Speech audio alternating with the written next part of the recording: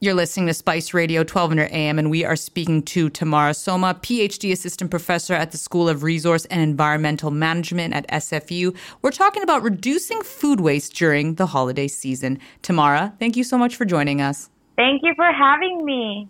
Now, Tammara, the holiday season is a time where a lot of us indulge, but it's also a time to be mindful about food waste. And I feel like especially with this pandemic, there's been a lot of conversations. Do you feel we're getting better at tackling this issue? I think that there's definitely a movement to tackle food waste. There's a lot of amazing organizations working on food waste. So, for example, in the Lower Mainland, there's Food Stash, Food Runners, a food mesh. There's a lot of these different organizations working to rescue food. There's also different technological companies and apps, but also there is actually a cool website called lovefoodhatewaste.ca where, people like you and I can check out different recipes, different strategies to reduce our food waste. And even at the government level, at the federal government, the Canadian Agriculture and Agri-Food Canada recently launched a $20 million competition to try to get different companies and also academic institutions to address food waste. So the awareness is there, the movement is there, but definitely I think we need to do a better job to actually make it happen, to actually reduce that food waste. And in the research that you do, how is Canada doing, especially at the government level when it comes to policy around this area? Are there really efforts to tackle the issue? I think we need to do a better job, especially when it comes to prevention. I think diverting. So I think diverting food waste is easier because the idea of diversion is, instead of this food going to waste, in this particular sector, well, why don't we move it this way, right? Or why don't we make it into value-added products? I think all of that is good, but I think we need to focus on prevention. And right now, our system is not really designed to prevent. It's actually designed for people to kind of overbuy. So when we think about what we're exposed to on a daily basis, when we go to the grocery store or what have you, we're exposed to buy one, get one free. We're exposed to buy more than what you intended, to go to the grocery store to.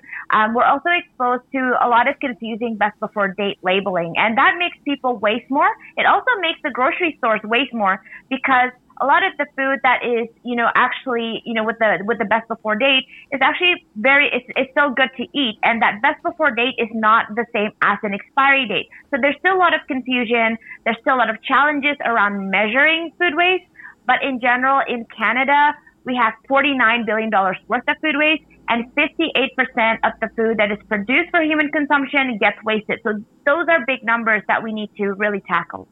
No, those are seriously really big numbers. And I find, especially during this pandemic, another term that we hear about is food insecurity, which I think a lot of us weren't aware of till we really talked about it. I think especially with ongoing inflation, a lot of people are having trouble accessing certain foods or things being a little bit more affordable. And in this particular area, are there a lot of organizations that are really working to tackle food insecurity?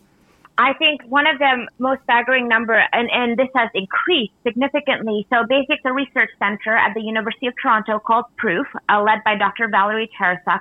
And they basically estimated that we have approximately over 5 million Canadians who are food insecure. And so our population is not that big. Considering, where I originally come from, I come from Indonesia, we have almost 300 million people. In Canada, with the fact that we are a G7 country, we have over 5 million Canadians food insecure. A lot of them are children, actually. So a lot of children go to school hungry without any breakfast. And so we have a massive issue around food insecurity in Canada. And I think previously we were most focused on these food insecurities affecting, maybe northern communities, indigenous communities. We've seen those horror stories of $30 orange juice or $94 pumpkin and all of these things. But with food inflation, increasingly, these types of the intense price, the cost, is also impacting urban communities. So this issue is increasingly impacting all of us, and we really need to care and we really need to tackle this quickly. And, continuing on in that topic, and I think especially now with the holiday season, this is the time where I think all of us are really guilty of overdoing it. So what are some tips that you would have for some consumers, especially during the holidays? Well, in addition to definitely checking the lovefoodhatewaste.ca website, because it does have a lot of tips and recipes and strategies, and also like how to plan your meals better, how to store your food better. Because again, like things like basic things like, for example, people would buy strawberries and then they would wash it first and then they would put it in the fridge. That actually speeds up the molding process. So a lot of people don't know that. A lot of people don't know that with certain fruits, it should be left outside and others should be put in the fridge. So all of these tips and strategies are outlined in lovefoodhatewaste.ca, which is amazing. But one thing that I kind of want to go into is that the holiday should be a season of gratitude instead of just, overspending, overconsumption. And so the highest form of gratitude is not wasting food. And so when I think about myself and my family, increasingly what we're trying to do is if we're going to, for example, cook a roast or a turkey or what have you, we are going to use the entire, animal. We are going to use the bones for the broth. We are going to use the leftovers for turkey salad or turkey soup. Like trying to find ways to, extend the value of the food that you're cooking with so it doesn't go to waste would be amazing. Especially now with the rising cost of food, rising cost of housing, rising cost of everything. I don't think we can afford to be wasteful, but primarily we should not be wasteful to begin with because we should be more grateful for food. And Tammara, in the research that you've done, are there any other countries that maybe Canada can follow where they're really making it a point to combat these issues of food waste and food insecurity?